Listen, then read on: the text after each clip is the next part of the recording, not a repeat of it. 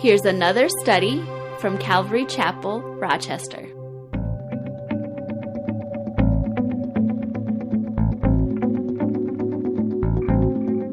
So we are in Hebrews this morning, and if you want to go ahead and turn in your Bibles to Hebrews chapter 7. So the end of Hebrews chapter 6, and actually the writer has mentioned it once before, but he mentions a guy by the name of Melchizedek. And in chapter 6, the end of chapter 6, the writer tells us that Jesus has become a high priest forever according to the order of Melchizedek. And so as he gets into chapter 7 now, chapter 7 is basically devoted to explaining what he means to the Jewish believers. Now, to understand the mindset of the Jewish believers, the law, before they come to Christ as a Jew, the law is all important, and following it is all important. And they revere Moses, they revere Abraham, and they revere the Levitical priesthood. And now they've come to faith in Christ Jesus. They understand that He's their high priest, but I'm sure there's this intellectual, this mountain that they have to go around about Jesus being the high priest, and He's not according to the order of Levi. And so, as the writer explains this, now he's going to go in and he's going to just basically devote this chapter that we're going to look at this morning to give the readers a better foundation on what he's talking about. So before we actually dig into chapter 7, we need to get a better understanding of who Melchizedek was. And he's only mentioned a few times in the Bible. The first time he's mentioned is in Genesis chapter 14. I'm going to be reading a portion of that. You can feel free to look at that if you want, Genesis chapter 14, or you can just listen as I read it. But it says, "And it came to pass in the days of Amraphel, king of Shinar, Arioch, king of Elasar, Chedorlaomer," I wish they were like Bud and Jim and Sue, Chedorlaomer, king of Elam, and Tidal, king of nations, that they made war with Bera, king of Sodom, Bersha, king of Gomorrah, Shinab, king of Admah, Shemeber, king of Zeboim, and the king of Bela, that is Zoar. All these joined together in the valley of Siddim, that is the Salt Sea. 12 years they served Chedorlaomer, and in the 13th year they rebelled.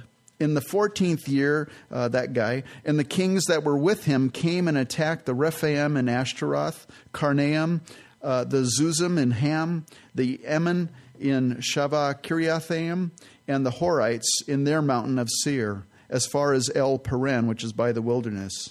Then they turned back and came to En Mishpat, that is Kadesh, and attacked all the country of the Amalekites, and also the Amorites who dwelt in Hazezon Tamar. And the king of Sodom, the king of Gomorrah, and the king of Admah, the king of Zeboim, and the king of Bela, that is Zoar, went out and joined together in battle in the valley of Siddim against Chedorlaomer, king of Elam, Tidal, king of nations, Amraphel, king of Shinar, and Arioch, king of Elasar. 4 kings against 5. Now the valley of Siddim was full of asphalt pits, and the kings of Sodom and Gomorrah fled. Some fell there, and the remainder fled to the mountains.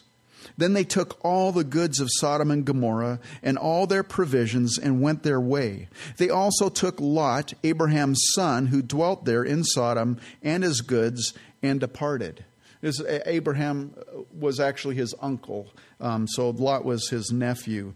But what's interesting is in this chapter we discover Lot living in the city of Sodom. He didn't start out in Sodom. He started out actually pitching his tent close to Sodom, where Sodom was in those 2 wicked cities, Sodom and Gomorrah, were in view of where he pitched his tent. We've been going through Proverbs, like I mentioned in our men's Bible study, and he reminds me of the young man who's devoid of understanding in Proverbs chapter 7. The young man who's devoid in chapter 7 of understanding in Proverbs, he wanders down the path toward the harlot's house. Just taking a stroll in the dark towards the harlot's house. And lo and behold, she meets him there. And she seduces him, and the Bible says immediately he went after her as an ox goes to the slaughter. And the lesson of that proverb is really summed up in verse 25. The Solomon, I'm assuming, is the writer of it, and he's telling his son, do not let your heart turn aside to her ways. Do not stray into her paths. You know, you set yourself up for failure if you go into a place where you know you're going to be tempted. That's basically what he's saying.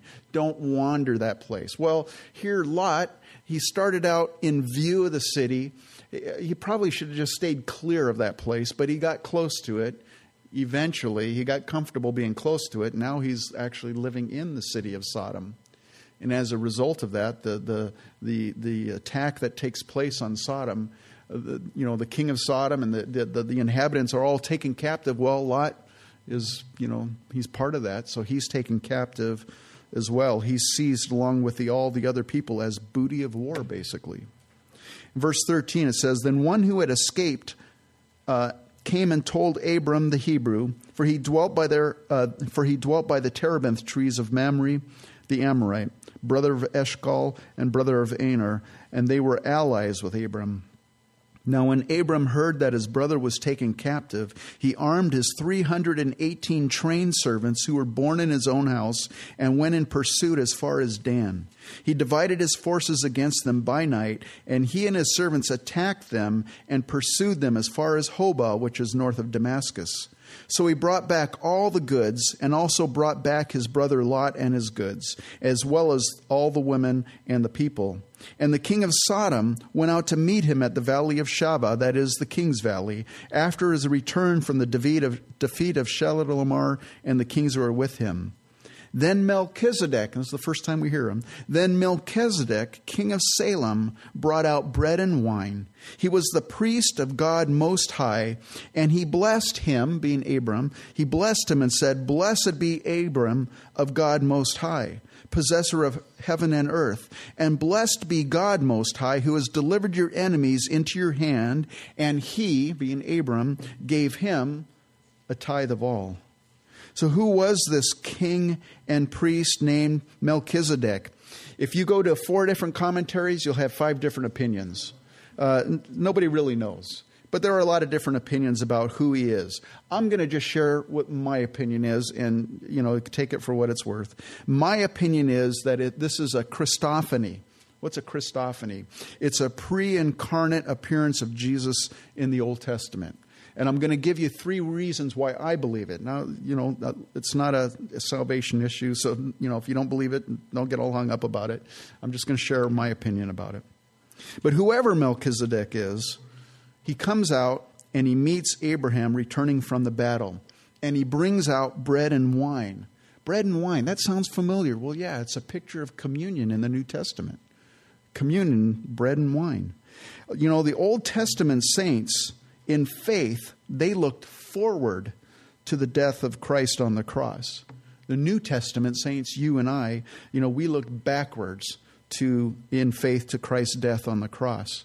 And as Christians, we partake of communion in remembrance of what Jesus did, in remembrance of who he is. And I believe here, Abraham partook of Melchizedek's bread and wine in anticipation of Jesus.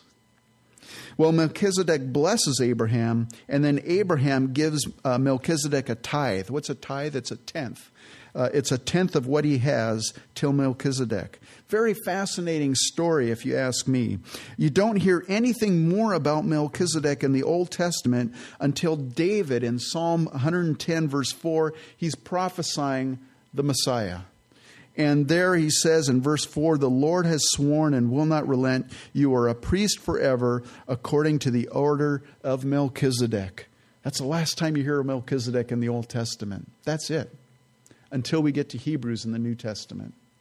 And now the writer says Jesus has been called by God according to the order of Melchizedek. He's a priest forever according to the order of Melchizedek. So now we're going to move to chapter 7 of Hebrews, as the writer explains it. So verse 1, for this Melchizedek, king of Salem, priest of the Most High God, who met Abraham returning from the slaughter of the kings and blessed him, to whom also Abraham gave a tenth part of all, first being translated King of Righteousness, then also King of Salem, meaning King of Peace, without father, without mother, without genealogy, having neither beginning of days nor end of life, but made like the Son of God, remains a priest continually.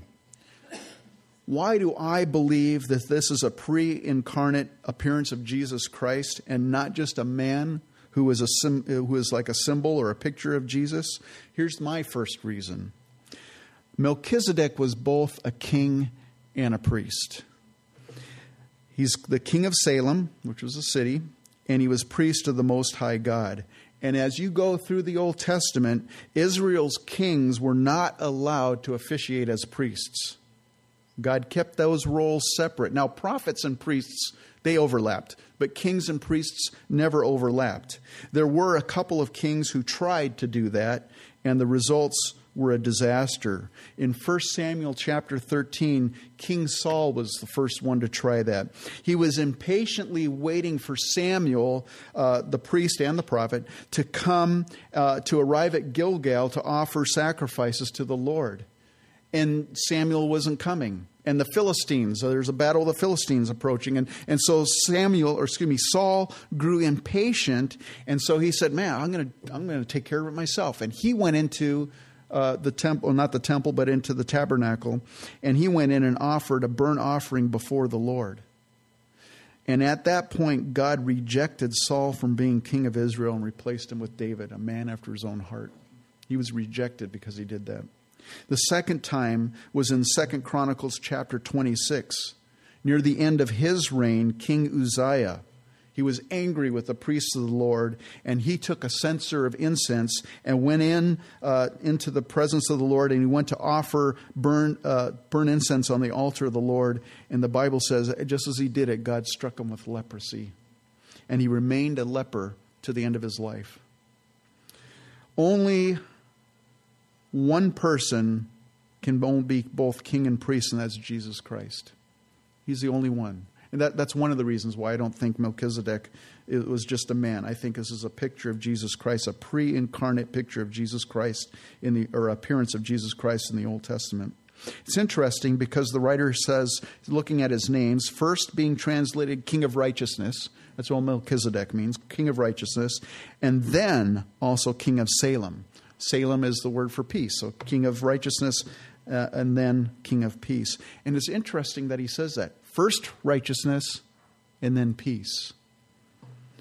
You know, there are a lot of people that are seeking peace in this world, but they're not seeking righteousness.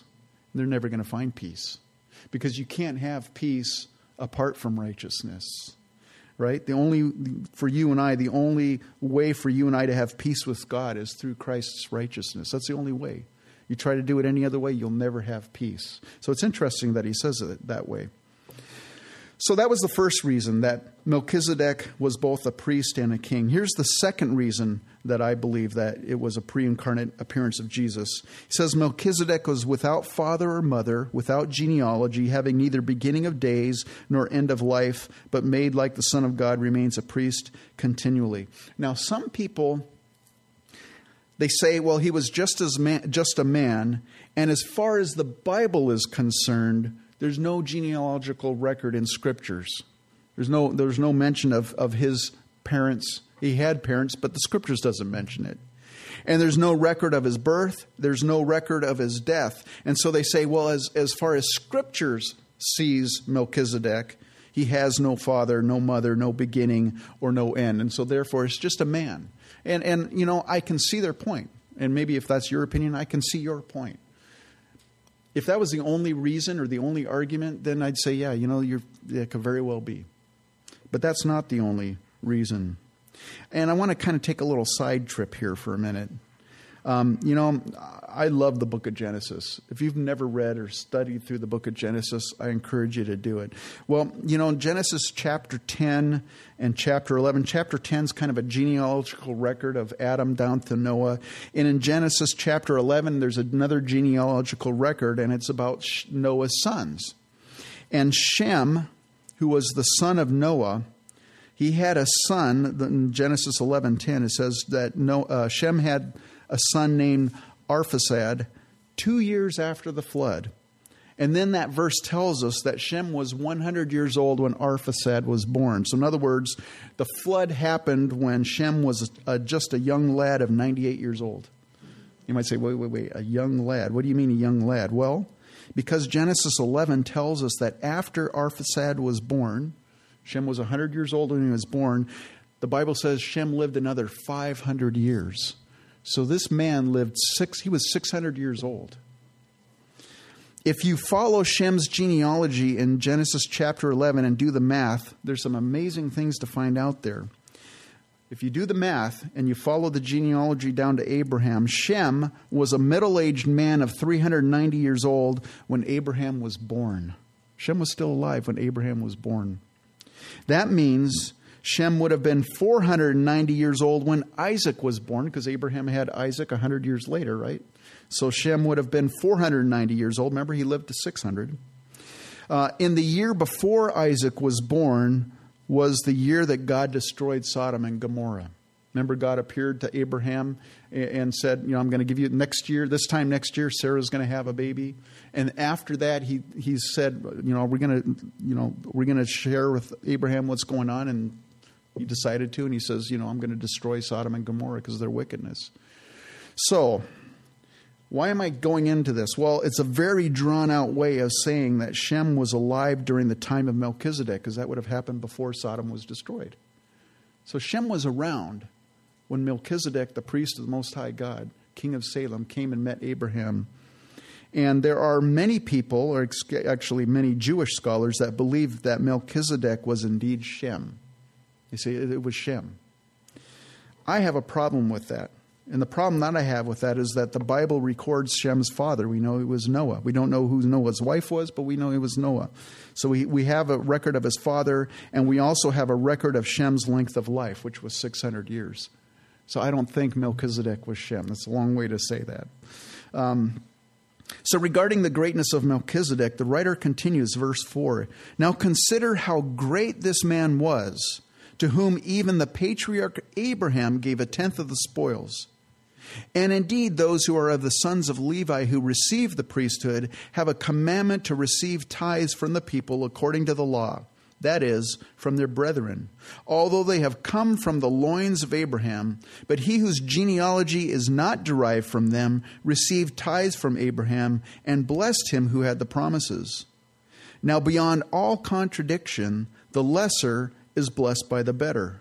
Here mortal men receive tithes, but there he receives them, of whom it is witnessed that he lives. Even Levi, who receives tithes, paid tithes through Abraham, so to speak. So he was still in the loins of his father when Melchizedek met him. That's you kind of get in and I go, whoa, that's kind of confusing. Well, this is what the writer is trying to get across. When God formed the nation of Israel, he formed them from the 12 tribes of Jacob, right? He changed Jacob's name to Israel. His 12 sons became the 12 leaders of the 12 tribes of Israel. And there was one tribe, the tribe of Levi, that God appointed and said, this tribe is going to be set apart to be my priests. They're going to mediate between me, the people, and me. They're going to serve me in the temple. And so God commanded that the nation of Israel would pay tithes, again, 1/10 of their income, to the tribe of Levi, to the Levitical priesthood. And Levi, again, he was the son of Jacob, and Jacob was the grandson of Abraham. And so in Genesis chapter 14, in that story, Abraham, he voluntarily paid tithes to Melchizedek. Now, the Israelites were commanded to pay tithes to the tribe of Levi. And then so he's kind of explaining that because the Levites were genetically in the loins of Abraham, that's kind of a weird thing to think about, but genetically they were in the loins of Abraham when he paid tithes. The priesthood of the Levites, who were the descendants of Abraham, they paid tithes, in a sense, to the priesthood of Melchizedek when Abraham paid tithes.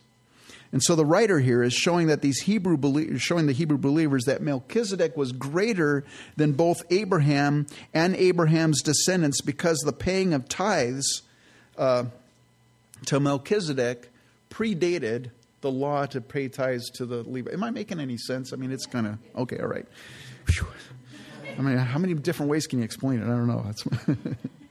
You know what's funny about this? There are Christians today who believe that tithing was part of the old covenant. They say, you know, it was part of the law, and we're not under the law as Christians. We're under grace. And so I don't feel like I need to pay tithes because I'm not under grace. Or excuse me, I'm not under the law, I'm under grace. And it's true, we are under grace. But it's an interesting thing when you look at this passage of Scripture, tithing predated the giving of the law by at least 500 years. Interesting. And Jesus, when he was speaking to the Pharisees, you know, they were the guys that would tithe their mint, and they were very exact on their tithes. They made sure they didn't tithe too much. You know, they just tithed very, very minute. They were professional law keepers. And Jesus said, hey, the tithing that they have done, they shouldn't leave it undone. In other words, he said, yeah, you should be tithing. He was telling the Pharisees that, you know, and Jesus was introducing the new covenant apart from the law. And then when you get into 1 Corinthians chapter 16, you see tithing as part of the early church. So I believe personally that Scriptures teaches that the principle of tithing is timeless. I'll just leave that with you. You can take that and whatever you want to do with that. So he says, verse 7, now beyond all contradiction, the lesser is blessed by the better.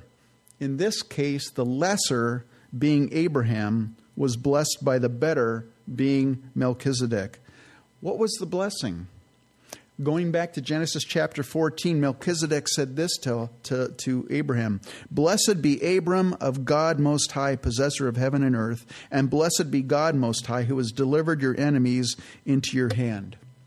That blessing, it wasn't simply wishing Abraham well.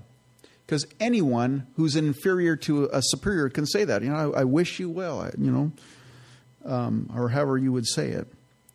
But Melchizedek here is blessing Abraham much like God had commanded the Levitical priests to bless the children of Israel. And I'm going to read this to you. It's in Numbers 6, verse 22. It says, and the Lord spoke to Moses, saying, speak to Aaron and his sons, saying, this is the way you shall bless the children of Israel. Say to them, the Lord bless you and keep you. The Lord make his face shine upon you and be gracious to you. The Lord lift up his countenance upon you and give you peace. And this is what God says to Moses. So they shall put my name on the children of Israel, and I will bless them. In other words, God is telling Moses, have the priests pronounce this blessing. I'm authorizing them to pronounce this blessing on the people. And as they do it, I'm going to bless them. This is the same blessing that that Melchizedek was blessing Abraham with. He was declaring God's intention of goodwill to Abraham. And Abraham acknowledged that blessing, and he acknowledged that Melchizedek was greater in that he received the blessing, and in response, he paid a tithe to Melchizedek. The third reason I believe Melchizedek is a pre-incarnate appearance of Jesus Christ is because of verse 8. I can't get around verse 8. It says, here, mortal men receive tithes. Here, being the discussion of the tribe of Levites receiving tithes, as he's giving as an example there. The Levites were mortal men who received tithes.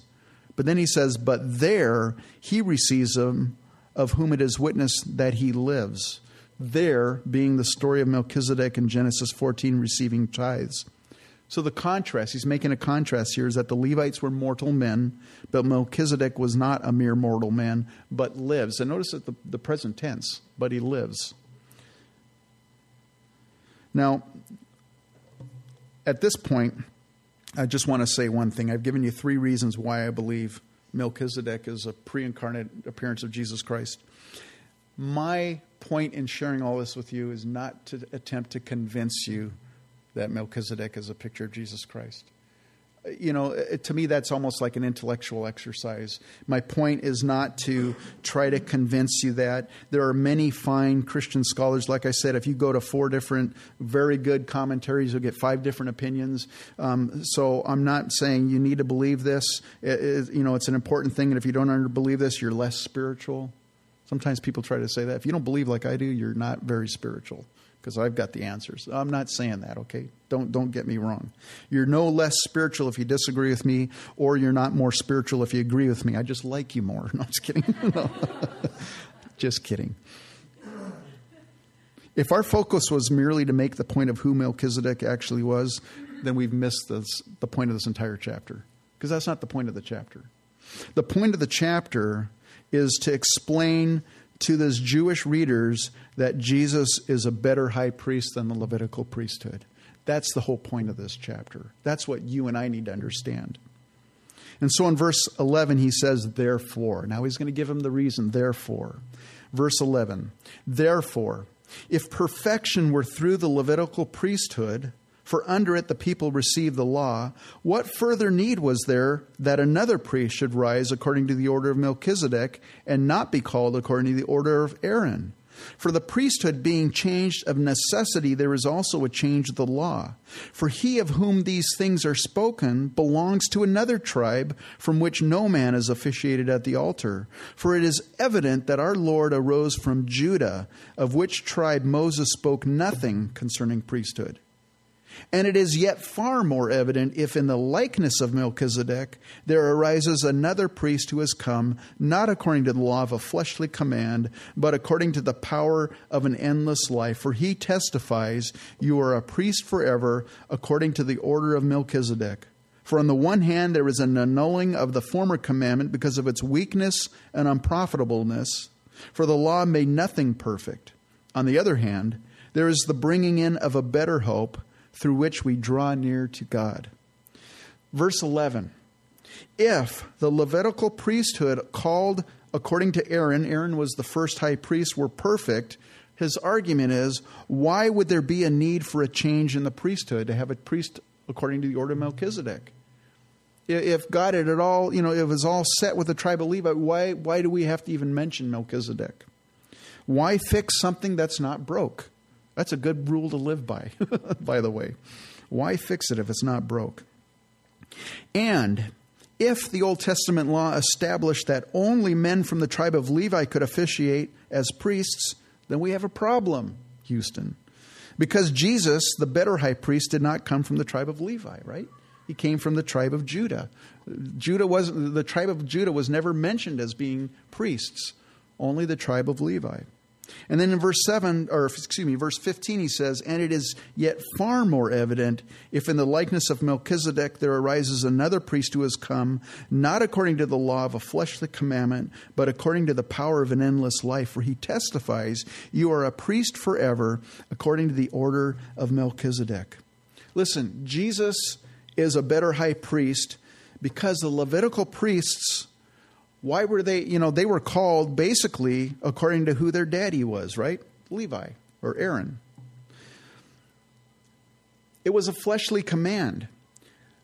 A priest, if you were a Levite and you grew up in the Levitical priesthood or you grew up in the tribe of Levi and you were called to be a priest, it didn't mean you were more spiritual. Like this he deserves to be priest because look how godly he is. No, it just meant you descended from the tribe of Aaron or from the tribe of Levi.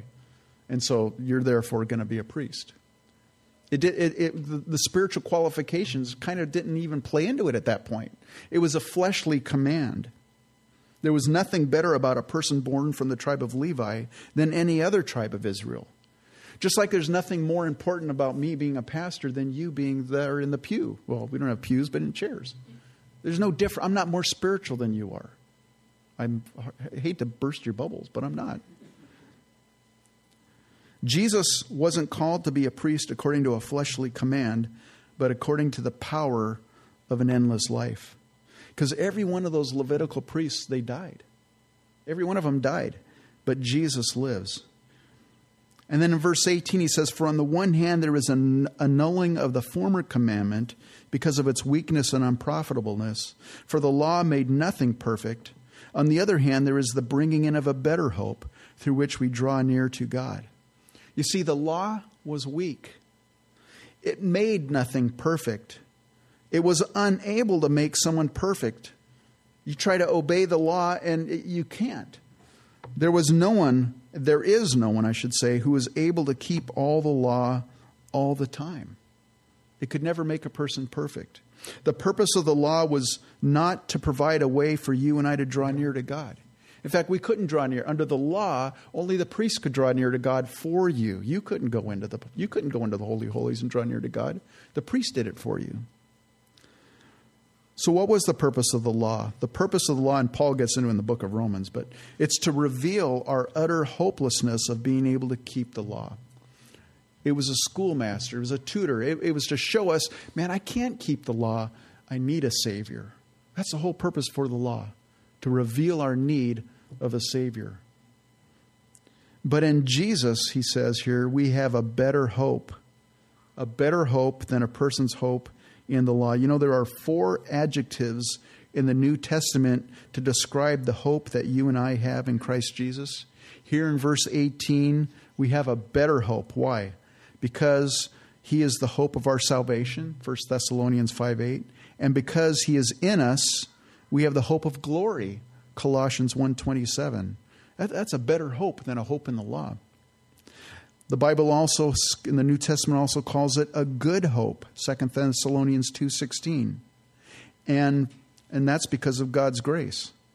And it's a blessed hope in Titus 2:13 because of Christ's promise to return for his church. And then in 1 Peter 1:3, it's a living hope. Why? Because Jesus rose from the dead. It's not a belief system that you and I have, Christianity. You know, if I follow this book of rules, it's because Jesus rose from the dead. The hope you and I have is not wishful thinking, because sometimes I think hope sounds like wishful thinking. No, it's God's divine promise to us, and it's anticipation of the fulfillment of that promise. That's what our hope is. And through the object of our hope, Jesus Christ, we may draw near to God, something the law was never able to do. The law was never able to make a man draw near to God. But through Jesus Christ, the Bible says, man, you and I can boldly approach the throne of grace to find help in time of need. Verse 20, and inasmuch as he was not made priest without an oath, for they have become priests without an oath, but he with an oath, by him who said to him, the Lord has sworn and will not relent. You are a priest forever according to the order of Melchizedek. By so much more, Jesus has become a surety of a better covenant. We talked about that last week in chapter 6. God made an oath to the Messiah, to Jesus, that he would be a priest called according to the order of Melchizedek, a priest forever. God didn't need to confirm his promise with an oath, but he did it for your and for my benefit, to prove beyond a shadow of doubt that he declared Jesus a priest forever. Again, we talked about it last week. If you weren't here and you're like, what's he talking about? You can go on the internet. We've got the message on the internet. You can listen to it. God never swore an oath when he called Aaron and his sons to be priests of the nation of Israel, but he did when he called Jesus, when he called the Messiah. Verse 23. Also, there were many priests because they were prevented by death from continuing. But he, because he continues forever, has an unchangeable priesthood. Therefore, he is also able to save to the uttermost those who come to God through him, since he always lives to make intercession for them. That Levitical priesthood, it passed down through the generations because eventually a high priest would die. And then they'd need to appoint a new high priest. There would be another man who would take his place. But Jesus is a better high priest because he lives. And because he lives, his role as a priest is continuing even today for you and I. The Bible tells us there are 5 things that Jesus, our high priest, is able. And you know what able means? Capable, strong, powerful. There are 5 things that Jesus, our priest, is able to do. In Romans 16:25, and these things, we need to understand this. He's able to establish you. He's able to make you firm in your faith, to make you stable. He's also able to do exceedingly abundantly above all that we ask or think according to the power that works in us. Ephesians 3:20. I was reminded of that last night. You know, when Brooke Goranson came into the house, she was, the night before, she was a wreck. I mean, she was a wreck. I mean, emotionally, she was really wiped out. And it was a hard day for her and a hard seeing. And we went and visited him, and yeah, he didn't look good at all. And but then she came back tonight, or last night, and she was just like, well, it's a miracle, God. And you know what I was thinking about? the story of the disciples when Peter was sent to jail in the book of Acts, and the believers are just praying earnestly, Lord, deliver him, deliver him, deliver him. Well, God delivers him. And he goes over to the door where the people are praying, and he knocks on the door, and the servant goes, there's a guy that looks like Peter at the door. No, it is Peter. No, it can't be Peter. He's in jail. We're praying for him. Well, yeah, but God answered your prayer. I felt that way last night. She came in, she goes, man, he's healed. I think he's going home tomorrow. I'm like, you're kidding me. And yet we've been praying that God would do that. It's like, so it reminded me of that. But I think that's an important thing that you and I need to remember. God is able to do exceedingly abundantly above anything that you even ask or think. God has your best intentions. He's got his perfect will for you, and God wants to bless you according to his will. What an encouraging that is. Not only that, he's able, the Bible says, even to subdue all things unto himself. Philippians 3:21. Sometimes this world seems so out of control, and it seems like nobody is submitted to God. He's able to submit everybody unto him, subdue everything unto him. And then Jude 24, he is able to keep you from stumbling and to present you faultless before the presence of his glory with exceeding joy. Man, encouraging things. And here, of course, in verse 7, he's able also to save to the uttermost those who come to God through him. That word means he's able to save you completely. Completely. You've never fallen too hard or gone too far or sinned too long that he is not able to save you completely if you'll just come to him. Let me just say that one more time. You've never fallen too hard or gone too far or sinned too long that he is not able to save you completely. Just let that sink in, because sometimes the devil lies to us. You've blown it too many times. You've gone too far. He'll never forgive you for that. That's a lie. He can save to the uttermost. Why? Since he always lives to make intercession for them. I was looking at Adam Clark's commentary, and he brought up this. He says, to make intercession for has a lot of meanings, and he lists them out. And I think every one of them applies. An intercessor is able, first of all, to come to or meet a person on any cause whatever. Secondly, an intercessor is able to intercede, pray for, or entreat in behalf of one another. Remember when Jesus said, Peter, the devil's going to sift you like wheat, but I've prayed for you. Jesus is in heaven praying for you and I. An intercessor is also able to defend or vindicate a person. We have an adversary, the devil, who is accusing us before the Father in heaven. And Jesus, our high priest, our advocate, is up there saying, look at my righteousness. I shed my blood for him, for her. And he's our lawyer. He's advocating for you and I. He's defending us in heaven. And then he's also, an intercessor also can commend, which means to present or to mention or to recommend. And Jesus said in Matthew 10:32, whoever confesses me before men, him I will also confess before my Father who is in heaven. And then the fifth thing he says is to furnish any kind of assistance or help. That's the kind of intercessor you and I have in heaven right now. He does all those things for you and I, for those who love him.